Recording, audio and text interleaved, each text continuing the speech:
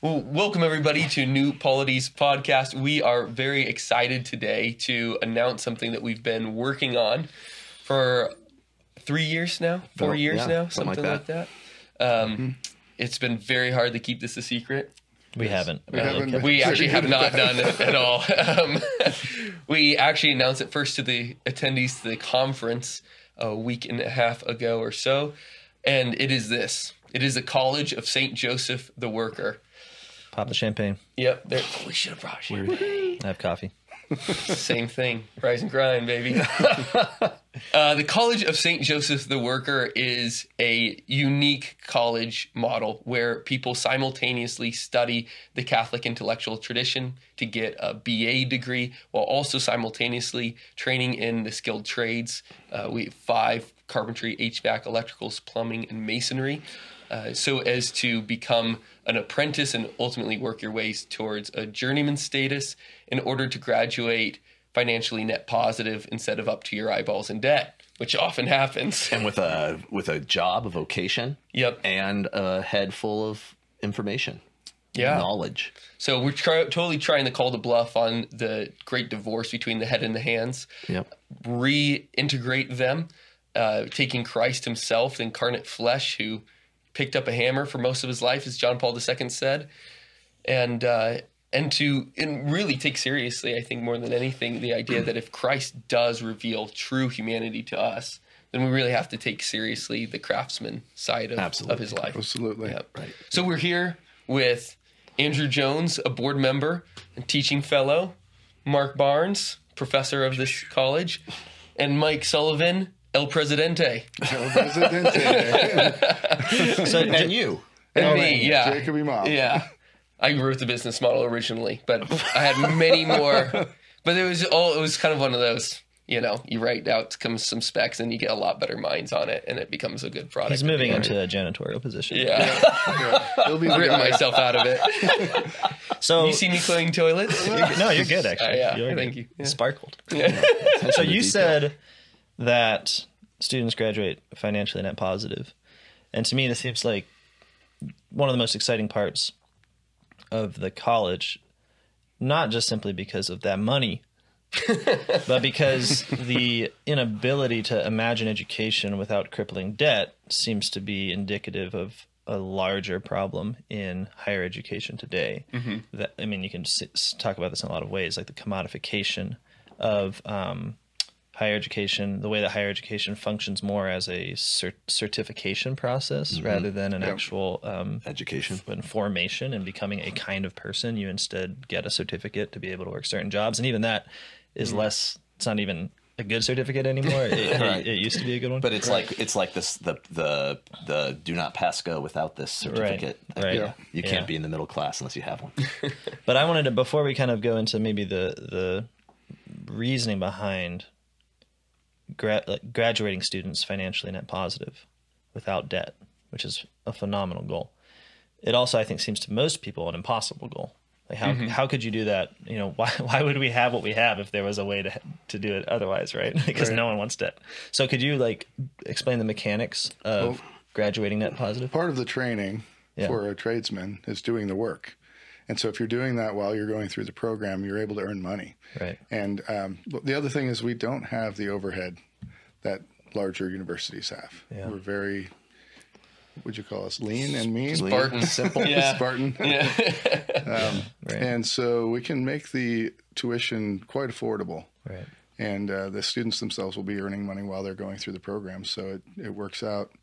I think for the first year, kids are going to be in our workshop training in-house. And at that point, they won't be making any money. And there's a couple different reasons. Mike can wax eloquent on it better than I can, but because they're dumb at first. Yeah, I mean, let's just be straight. You got to take a whole year to learn how not to suck, And like for the most part, if you're new on a job site, you're working, you're sweeping, but it's also not a great way to really focus on enhancing skill, because you're trying to get jobs done, you're trying to save customer money, all that sort of thing. Yep. And then on the other side, you just are kind of in the way. And so you're costing the contractor money. So he's not like pumped to pay you through that time. So that first year is just in-house. Here's, all the tools that you're going to need. Here's the techniques. Here's actually how the various trades fit together so that you can look at a building and understand its logic. And then after that. But what else is happening in the first year? Maybe it makes sense to kind of go through the life of a student. Yeah. Well, I'll just finish off by saying, after that first year, the students will be able to earn enough money where they can pay forward each quarter. So after that, it's a completely different financial game for them. Right. As far as the trade training in that first year, the idea or our goal is to make it so that a student can after completing that year, will be able to be on the job site and be helpful. Right. I mean, that's one of those things that sometimes even on the job site, it takes somebody 6 months to a year to just not be, like, as you said, in the way. For somebody to kind of anticipate what they're going to be called to do on the job site and how they're going to be helpful right out of the gate. So I think contractors are going to love us. Yeah. Because as the students go and work for people, they'll show up with some skill. Wow. It's going to be extremely helpful. But also in that first year, as you said, I mean, you're a big mind behind it. The idea, like you were saying, is to combine the head and the hands here. And so as you're learning the trades, and in the first year when you're just learning like the basics, getting your head around how to use the tools and what to do and that kind of thing, then you're simultaneously in the classroom learning, and we have a curriculum that is really a rather robust curriculum in the Catholic intellectual tradition as a whole, but it has certain focuses. And that is that, what the idea here, of course, is to form, I guess is a better word than produce, highly capable, highly functioning, flourishing lay people who are going to go out and work. And so the curriculum is really structured around that. Like what are the things that a Catholic lay person should be an expert on? What should they know about? And so it focuses on politics, on family, on work. But then in order to kind of become a master of those things, there's literature, there's history, there's economics, right? There's all, but the point is to form that mind that goes along with the skill in order to go out into the world and be just a dynamic, high functioning and happy layman. That's the idea. Yeah, I never heard the idea that the layman had a particular field for their vocation. I know that's maybe very basic. Of course, the vocation is not just like an endless or limitless sort of abstract do whatever you want to do. Well, people forget this. No, I did, because as a lay, it's like, okay, well, priests do this, religious do this, and lay people do whatever. Well, I mean, it is like the inverse of the monastic vows. They're taking vows of poverty. They're taking vows of chastity. Yeah. They're taking vows of obedience. What do you flip those around? I mean, the vow of poverty, that is like work. That's economics. Yeah. What about chastity? That's family life. Yeah. And obedience. Well, politics. I mean, we got to be temporal rulers. Right. Exactly. No, I mean, it really is that there's a complementary. It's a complement between the religious and the lay life, but they are between the two of them. We sort of cover the basis, right? And so they don't give them up because they're bad. They're good things. And so it really sanctified. Is. I actually think that in traditional Catholic education that has sometimes been forgotten, and the curriculums are sometimes still sort of flowing out of a monastic tradition or a clerical tradition of education, right? Yeah. And which is, like we were saying, good. Yep. But if you read like the documents of Vatican II on the lay vocation, who we are, what we are called to do, and it's stuff like sanctify the temporal order, conform the laws and cultures of our society to Christ. Well, it's like you have to know things in order to do that, right? Like you have to know, not just know the theology and the philosophy, but then you have to know like what are laws, what is society, what is politics, what is going on. I mean, and so we are. The curriculum is designed in order to give them what they need. So you have, on the one hand, the skill to be able to make your way in a world, and then the knowledge to know how precisely to do Yeah, it. and obviously what we're getting at here is the formation of free, independent men or women. Just like America always dreamt of, baby. Yeah. No, really, like people who can come out into the world and not feel like they have to be subservient to big structures and big powers that dictate a way of life and agendas that are not holy or not proper, not just. Yeah. But you come out with both the knowledge and the skills to actually become a ruler, like you said, and not just a subject. Well, this, and really, I don't mean to like just say the American thing jokingly. I think it's just true. The best thing about America. I think it is. Like Absolutely. Jefferson just envisioned the yeoman farmer Right. as the guy who's self-sufficient. He and Madison saying, these are the guys who have a high commitment to their local communities. They are high in virtue because they actually have to work. They have to engage. Yep. That whole thing about industriousness. We'll talk about that at some point. Yep. I'm sure.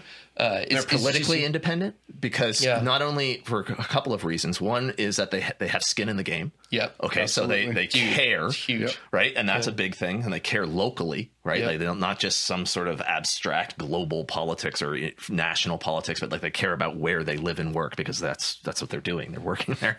And then also they have, because they have both skill and the virtue to use that skill and property.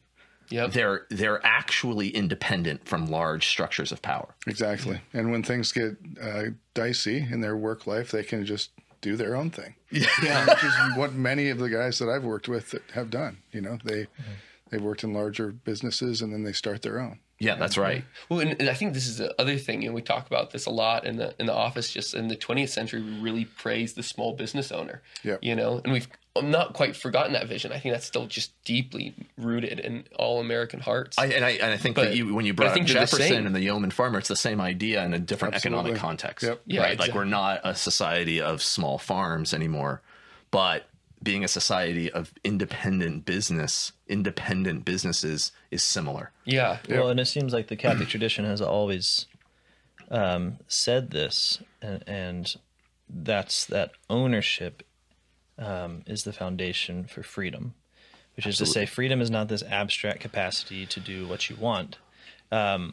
It's the positive ability. The capacity to act. Right. And so in America now, especially with the crippling cost of higher education, you have people who have a theoretical freedom, which is to say, the world's open to you, and there's not much constraint on you living how you want and expressing yourself how you want. But you got to come up with $1,000 a month to You pay formed your student mind. loan. Right. It's going to cost you, buddy.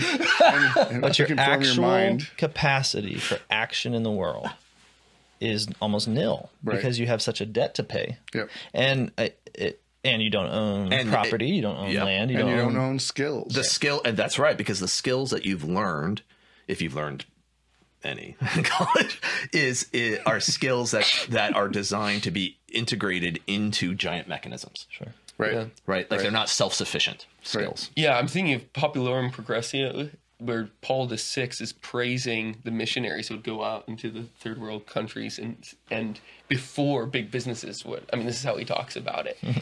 And the missionaries would not only bring them the gospel, but actually the skills to be able to be free, to be independent, so as to preserve the principles of the gospel as well. Right. I mean, and that's, again, the same thing what John Paul II is talking about in Centesimus Annus. Maybe like not as explicitly saying, all right, you missionaries, you save the day, but saying that skills are primary. You have to have some productive property to work to be able to exercise those, but guarding the actual ability to do things, the capacity to achieve The certain priority effects. of labor over capital, John Paul II. Oh, that sounds bad, but if you understood properly, that's what we're talking exactly. about. Yeah. Understood that. So I've seen in my life many examples of people who've gone through and become very skilled in a trade, and they write their own ticket. They've got the skills, that ownership of skill itself is so valuable. They're not bound to any specific location. They can live where they want. They can do the kind of work that they want. They can have their own business, or they can work with a partner, or It's always in demand, too. it's always in And demand. especially these days with the trades, isn't it, Mike? Absolutely. You just can't find people to do things. It's crazy. Really. Yeah, and I think society, at least I have seen more and more reference to that problem just in the pop culture. Like more and more Absolutely. reference to the, Yep. the trades. Maybe people should reconsider the trades. We need Right. the trades. And I think an aspect of that is that as we have homogenized our economy, I don't know, outsourced all the manufacturing, Yeah. outsourced as much of even the white collar labor, outsource as much as you can't really outsource the skilled trades, can you? Nope. I mean, Someone's got to build the house. That's Yeah. here. Here and now. Yep. you can't import all the Chinese for a day to build your house and, and then send them back. Send them Yeah, back. it doesn't You work. can't do that. Yeah. But it is interesting because the whole everybody needs to go to college. Let's up student loans, make it, Yep. the feds can ensure that everybody goes off to college, that sort of thing. It does go hand in hand with the outsourcing of menial jobs, and people are forgetting just how highly rational the skilled trades are. Like, Absolutely. how you are constantly thinking, designing, figuring Yep. things out. You're doing your engineering, your physics, figure out flow, whatever, Yep. to actually get the building functioning properly. And I just think that you've noticed the change. I mean, in our town, you go up to LaBelle. It's not a nice neighborhood, and you'll walk into these houses and there's just beautiful woodworking. Yep. I mean, absolutely gorgeous. And this is just kind of a common house up there. That's not where the managers of the mills were living. I mean, I guess on one street they were, but for the most part, it's just a was the regular workmen. work. It was the workers, yeah. And those was the quality of their houses. All of a sudden, I mean, there's so many factors here, but one of them is just we've sent out. We've told people that the blue-collar trades are no longer dignified. We've gotten back into that Exactly. Aristotelian, Ciceronian idea that if you're touching things with your hands, it's servile work. Right. Forgetting that Christ himself, God himself, spent most of the years of his life at a workbench. Yep. And it's just no wonder that the quality of our buildings have significantly decreased. The quality of our homes have significantly decreased. Things are breaking all the time in a way that they just didn't. Things just don't look as beautiful. The as they used to. beauty is a key because Mike, you know this as a construction guy, that when people get really good at a trade, it goes past the utilitarian, doing it so it works, to the Absolutely. point where it becomes elegant. Yep. You Absolutely. know, You open an electrical box that a highly skilled, intelligent guy worked on, and it's just There's a like beauty a to it. symphony. Yeah, Beautiful. right. And then, or the way that somebody does conduit or even ductwork. I mean, it's just a purely functional thing, but they turn it into something beautiful because they can. Because they're so And they good have at so it much- that it every little Every piece. every little thing matters. I have Right. an electrician that I hired recently to do a little job for me, and he used a laser level to figure out where to drill across the stud lines. And So if you ever were ripping the drywall off and putting it back on, it would be exactly perfect where line. it is. And the guy, I mean, of course, many people would say, well, that's just overkill. But this was a very nice job and a very nice house, and everything else was perfect. And he did a perfect Let's job make with it the perfect. electrical. Yeah. Nobody's ever going to see it except for me. And I think it was just, I really enjoyed that. Yeah. It's kind of like the whole Steve Jobs said that in the inside of a computer it had to be organized and beautiful. You know, there's one side it seems insane, but on the other you think, well, that's actually properly human. We have to fight the temptation to just make something that's practical, just ugly. We've got to, we can make everything beautiful. We've got to put ourselves into things and this try to seems to be transform them. it seems to be part of the marriage between the intellectual tradition that we want the school to teach and then the skills they want to teach, because ultimately what we end up teaching is that there's an order to the cosmos, and that the unity between form and function, between how something appears and what something does, is not accidental. It's not like, well, you can make it work and then you can embellish it in an unnecessary way so that it looks beautiful. Like that has been it's quite the opposite. It's precisely by making things work in order with the world, you're also making them beautiful, because beauty is a kind of order. This is so order is a kind of beauty. It's so important, and human beings are the only ones capable of forming things into beauty. Yeah. And so, like you said, the cosmos has an order to it, but there's a certain unfinishedness to it. I mean, what I mean is like human beings are called to then order it as something that is beautiful and elevate it as really a way of offering the cosmos back to God. And this is kind of abstract theology, but it's real. I mean, and it's what you were talking about with form and function is an important thing. My dad growing up, my dad is an architect, and he used to say these sorts of things to me like, well, if a house is just to keep the rain off you, then why don't we just live in a steel container, like one of those shipping containers? Yeah. And it's like, that would do that. And he's like, but that's not what a house is for. A house is for human flourishing, Right. which it's not just to keep the rain off you and to keep you cool in the summer. It's like, it's for you to be happy in. That's what it's actually for. And there, the function is the form. Yep. The form is, I mean, they converge into each other. Yep. Right. Absolutely. Because we're not happy in ugly things. Yeah. And our hope is that the college is teaching precisely this, like to grasp the Catholic vision of the order of the cosmos through the kind of intellectual work that we'll be doing in our classrooms is to be the kind of person who can see how his work fits into building up that cosmos into a beautiful temple for God. Right. You know, Right. when Adam was given the commission to work, it was also to order, to till, and to keep, which is quite literally referencing tilling, you know, in lines, making the world ordered, making the plants grow, you know, in a way that is they won't do on their own, and keeping, you know, reference to shepherding, which is the same with the animals. Which is then language that's used later in the scripture to refer to the temple and the temple service, the liturgical service. And that's not a coincidence. Yeah. I mean, that's like, because that kind of work is, like you were saying, an act of worship if done properly. And it does seem to me that there is a odd idea that you can separate these two within a lot of higher education, even Catholic education. I think sometimes Catholic education can lean too heavily on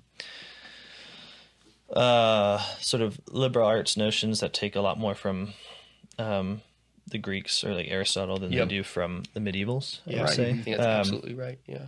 And we can sometimes forget, I think, because, you know, obviously St. Thomas Aquinas baptized Aristotle, we forget that he had to be baptized, right? And so, Yeah. And it's interesting on this point. I mean, when, you know, in his commentaries on Aristotle's work, you actually find like the point of like most severe disagreement is on the idea of work. wow. You know, where Because Aristotle actually says that you, well, how does he say it? You can't grow in virtue in a, Human perfection is impossible to the worker. the In worker. fact, yeah, he goes so far as to say that citizenship is impossible, that even happiness, properly speaking.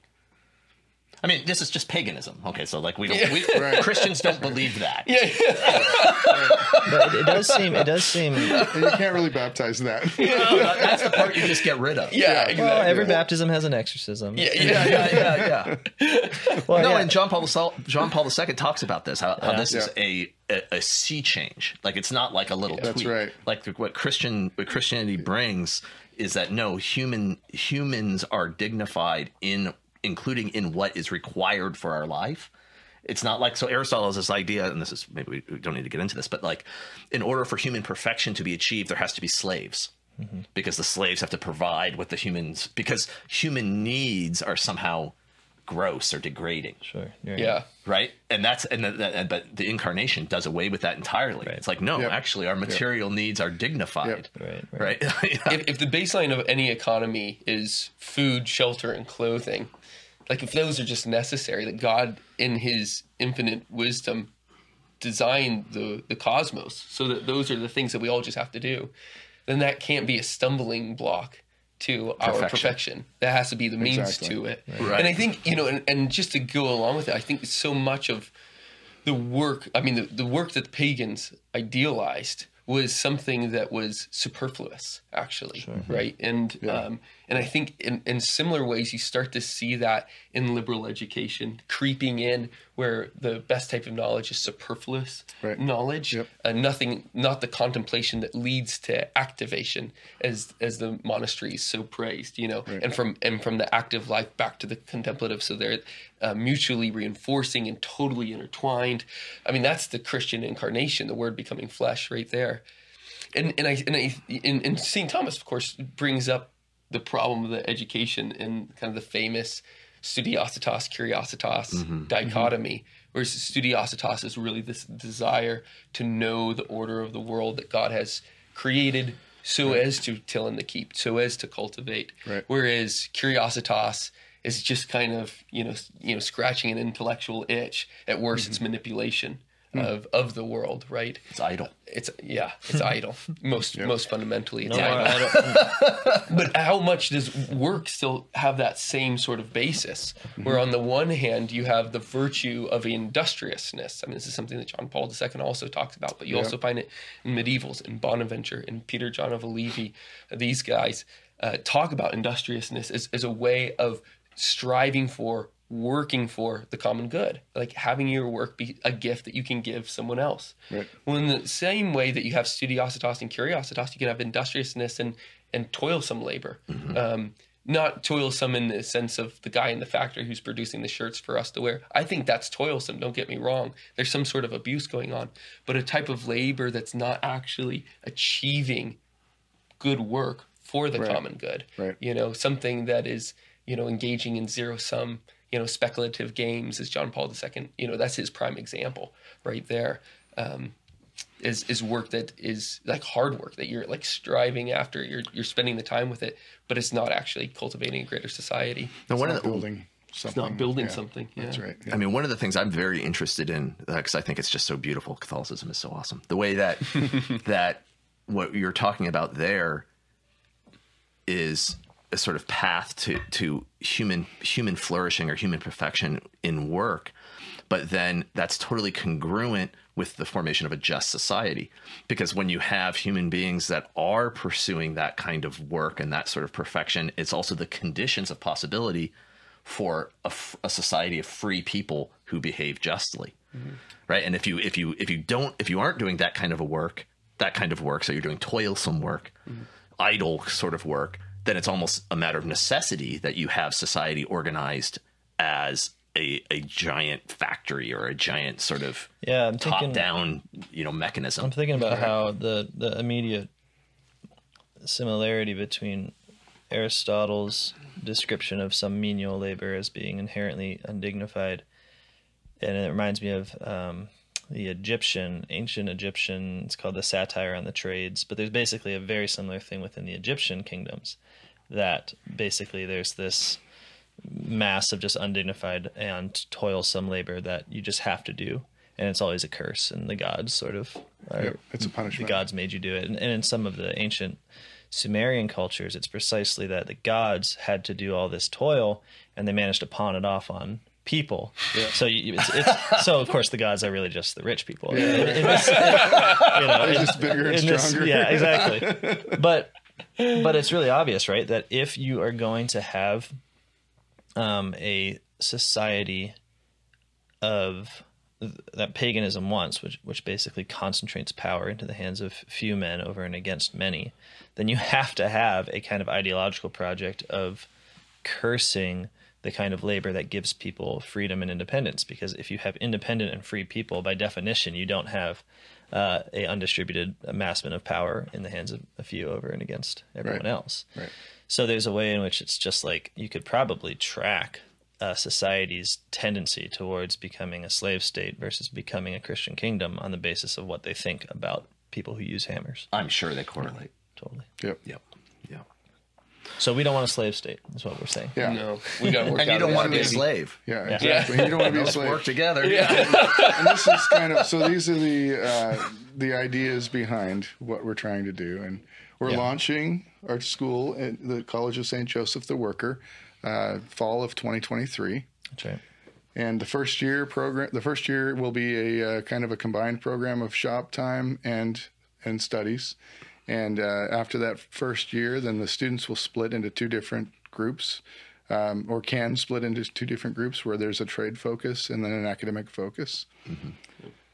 I think. Yeah. No, expand on that. Yeah, at that point you have, not everybody is called to the trades, but everybody in a sense is called to figure out how they use their hands well and how to fix their house. How to not be helpless. I think it's helpful to everyone. Yeah. No, I think it's worth saying that because it's like one of the things that has been so valuable about living here is not that I've become a bricklayer, like I obviously should, still haven't yet, but because in working with people like you, the ideal of being able to fix your own house and to do your own projects. And if you have any productive property, to be able to use it has been like totally inculcated in me.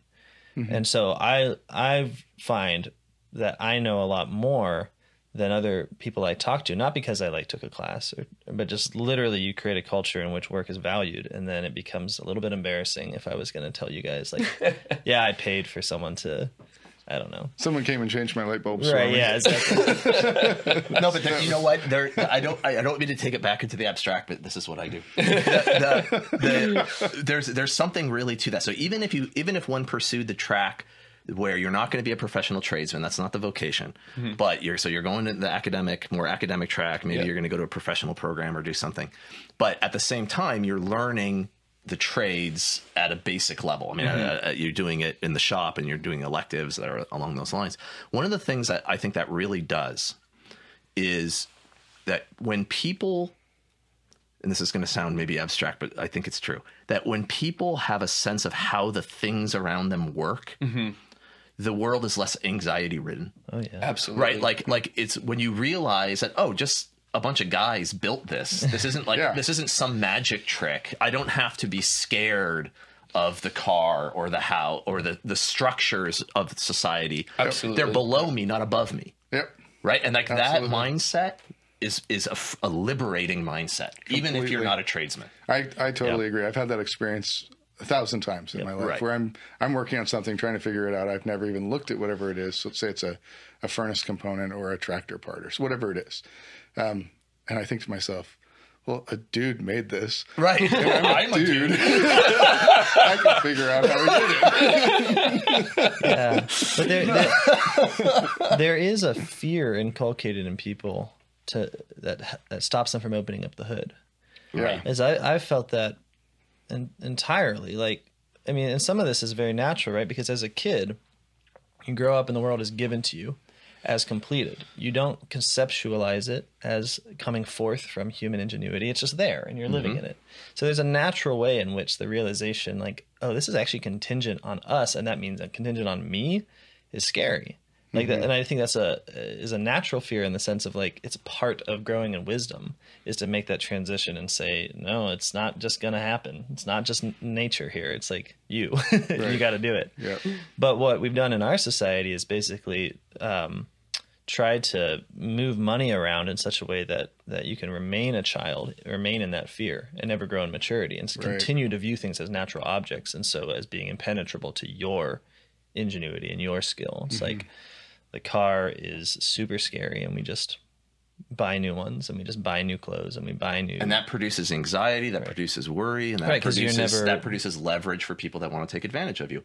And and that's the road to tyranny. I mean, that's totally. And so even the professional or the academic track here still has the same objective that we've been talking about with tyranny the trades. Repellent. Yeah, exactly. Yeah. So either direction you go, you're getting both. It's both the head and the hands. The mechanism of the world and how we understand the world are always together in both tracks. Yeah, and there's kind of an emphasis here as well. I mean, so you used to work as a carpenter. Yeah. You do work as a carpenter. You have a high. You're a professor at Franciscan University full time. You studied history. You have a PhD.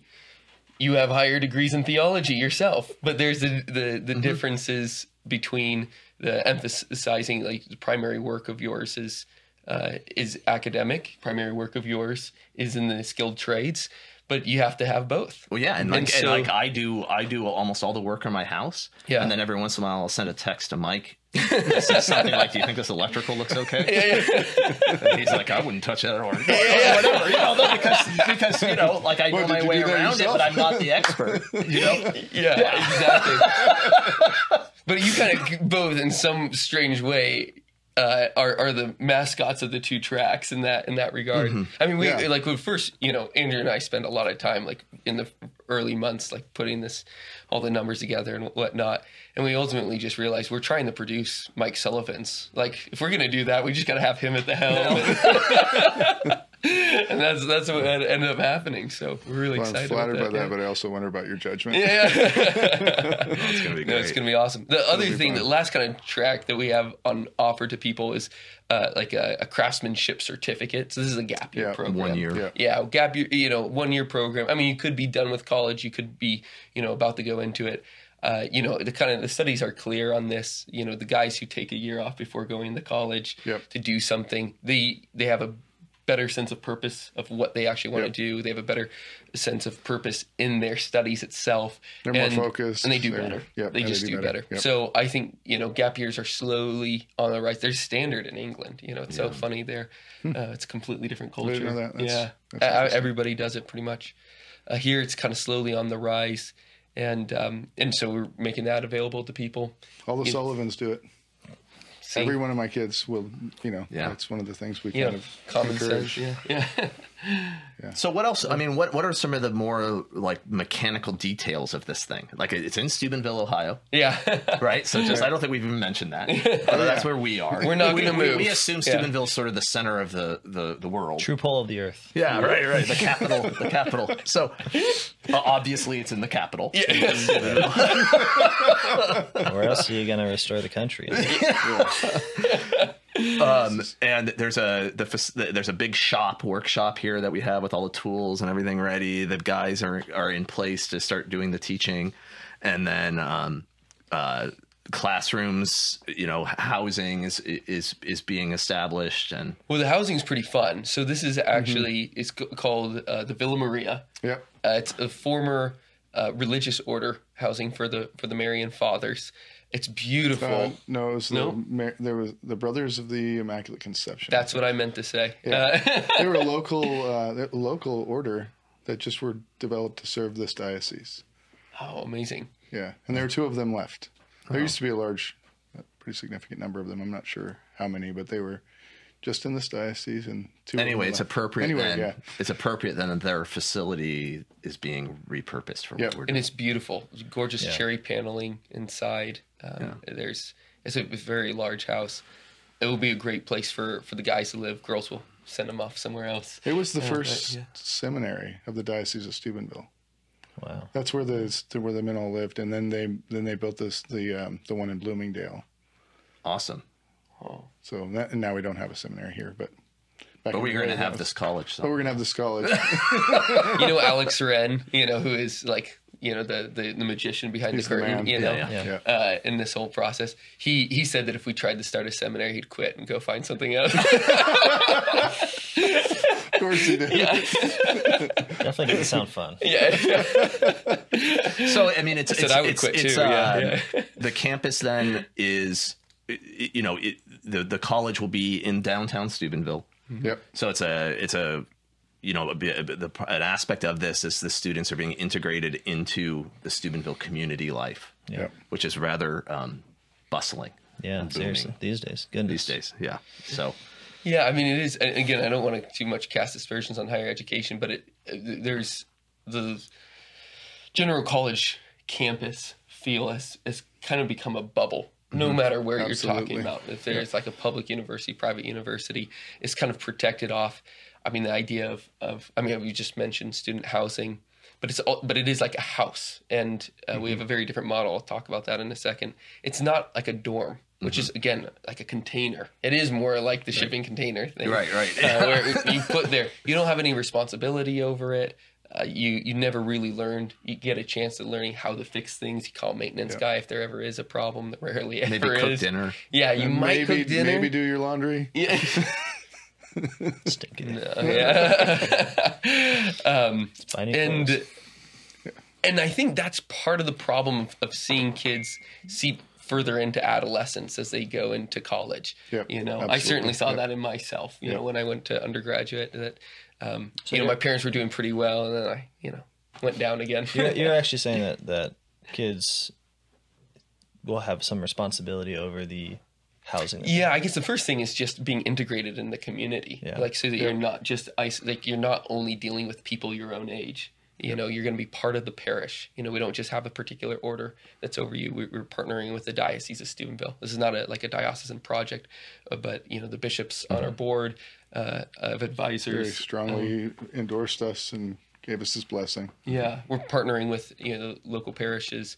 The priests are great, but we want them to be actively engaged in parish life. But also, as it pertains to housing, we're not charging for housing. This is one of the things in the model. So because we want the students to be able to be raised up into owners. We don't have an ownership society. We're not used to what that means, the responsibility that it requires. Yep. And so we're going to have them pay their utilities and their taxes. And do some maintenance on And the do house. the basic maintenance. Yeah. If they want something improved, awesome. Go build it. Yep. It's yours. Yep. So this is part of the, popping of the bubble, as it were. Well, it does seem to me like, again, in every university around the country, the movement has been to create worlds, totally self-sufficient worlds, to the detriment of cities and locations in which these universities are. Because what you have is, think about it, the bureaucratic bloat that most universities take on themselves, just the sheer amount of money going to sustain a bureaucracy that's essentially in charge for entertaining students, housing students, creating like the entire food production and eating sort of, It's like a little canteen. a little centralized. It is. The mess hall. There's highly a centralized term city. for this, the universe city. And it's one of the damaging things it does to the laity is that it creates the perception that, it creates two perceptions, I think. One is that the entirety of your responsibility and your freedom is exhausted within campus itself. Right. Because it has that feeling of a complete world. It means that you essentially take 4 years off from being in the world. And this having creates responsibility. habits in a person, especially at that age. It creates habits where it's not like when you exit university, you say something like, and now I will, having taken my 4 years to develop the habit of living in a theme park for education, I will now engage the real world in a real way. You become accustomed to dealing with the real world as if it is a series of other like large institutions that have their own kind of self-sufficiency in which you are completely either taken care of or subjugated to. Yep. You don't have the sense of freedom in a world that's changing and is at the disposal of your power. Like, I can do things here. I don't just consume it. I do things. Yeah. Right. Of course, I'm exaggerating, right? Because it's obviously, I'm not saying that, people do this even on the university campuses because Because it's human nature. humans are real, not Yeah. and so of course there's this great diversity of culture that people will do no matter what. But what I love about the College of St. Joseph the Worker is the intention is not to wait around for 4 years, but to begin, both in terms of how you work, how you study, and how you live. You're beginning. You're beginning your lay vocation. You're not prepping for it. Yeah. And man, like the number of, if I could name one problem in the church today, is that everyone's preparing for a holiness that never comes. Right? Like Jacob and I talk to people who are like, they're preparing to use all of their money for this good thing. Until they get there, they're going to keep investing it and keep on making more money in the stock market. And eventually, of course, what does that do? Well, it builds a habit that by the time you get to that point where you're like, time to spend all that money, you've just habituated yourself to not spending money. And you're like, oh, well, now I really have to be responsible again. You have to keep changing the definition of enough. Right, exactly. And it's the same, yeah. And so we tell ourselves these stories of how later we'll begin to be Christian, and then we die. Right. And so I think one of the great things about this model, and it's not even so much a model as it is just a very stirring call to students, which is to live now. That's right. Begin now. And it makes a lot of sense to me. Just be a grown up. Yeah. Well, I think about I grew up in the whole like World Youth Day, like kind of push. I guess that's, I'm talking about like World Youth Day culture, diocesan retreat sort of thing, the youth. Yep. And it just struck me that the popes are just constantly showing up to young people and telling them to not be afraid. And this seems to be what's really fundamental. You can hear that. It just sounds like, okay, yeah, you're being nice to kids. Kids like to hear that. It sounds like a platitude, but it's not. It's not, because the presumption is that they are afraid and that they need to stop being so scared. Yep. And it's not just saying like, you guys are great, go do well on your sports team or whatever. It's saying like, you are in a society of fear regulated by fear. In order to be Christian, you need to not be afraid. That's how you begin. And so if we can not be afraid of the world around us, if we can not be afraid of the communities around us, and if we can not be afraid of the cosmos, like really engaging it, then I think we're kind of trying to, we are fulfilling I say the Pope's demand, obviously Jesus Christ's demand to not be afraid, and so that we can build societies that don't find their cohesion on the basis of a mutual fear and anxiety, but find their cohesion in love and the willingness to risk. Yep. Seems to me that the college is going to help us get there. Well, please God, let it be. Yeah. So if you want to come to the college, here's the great pitch. Applications are open. We'd love to consider your application for the fall of 2023.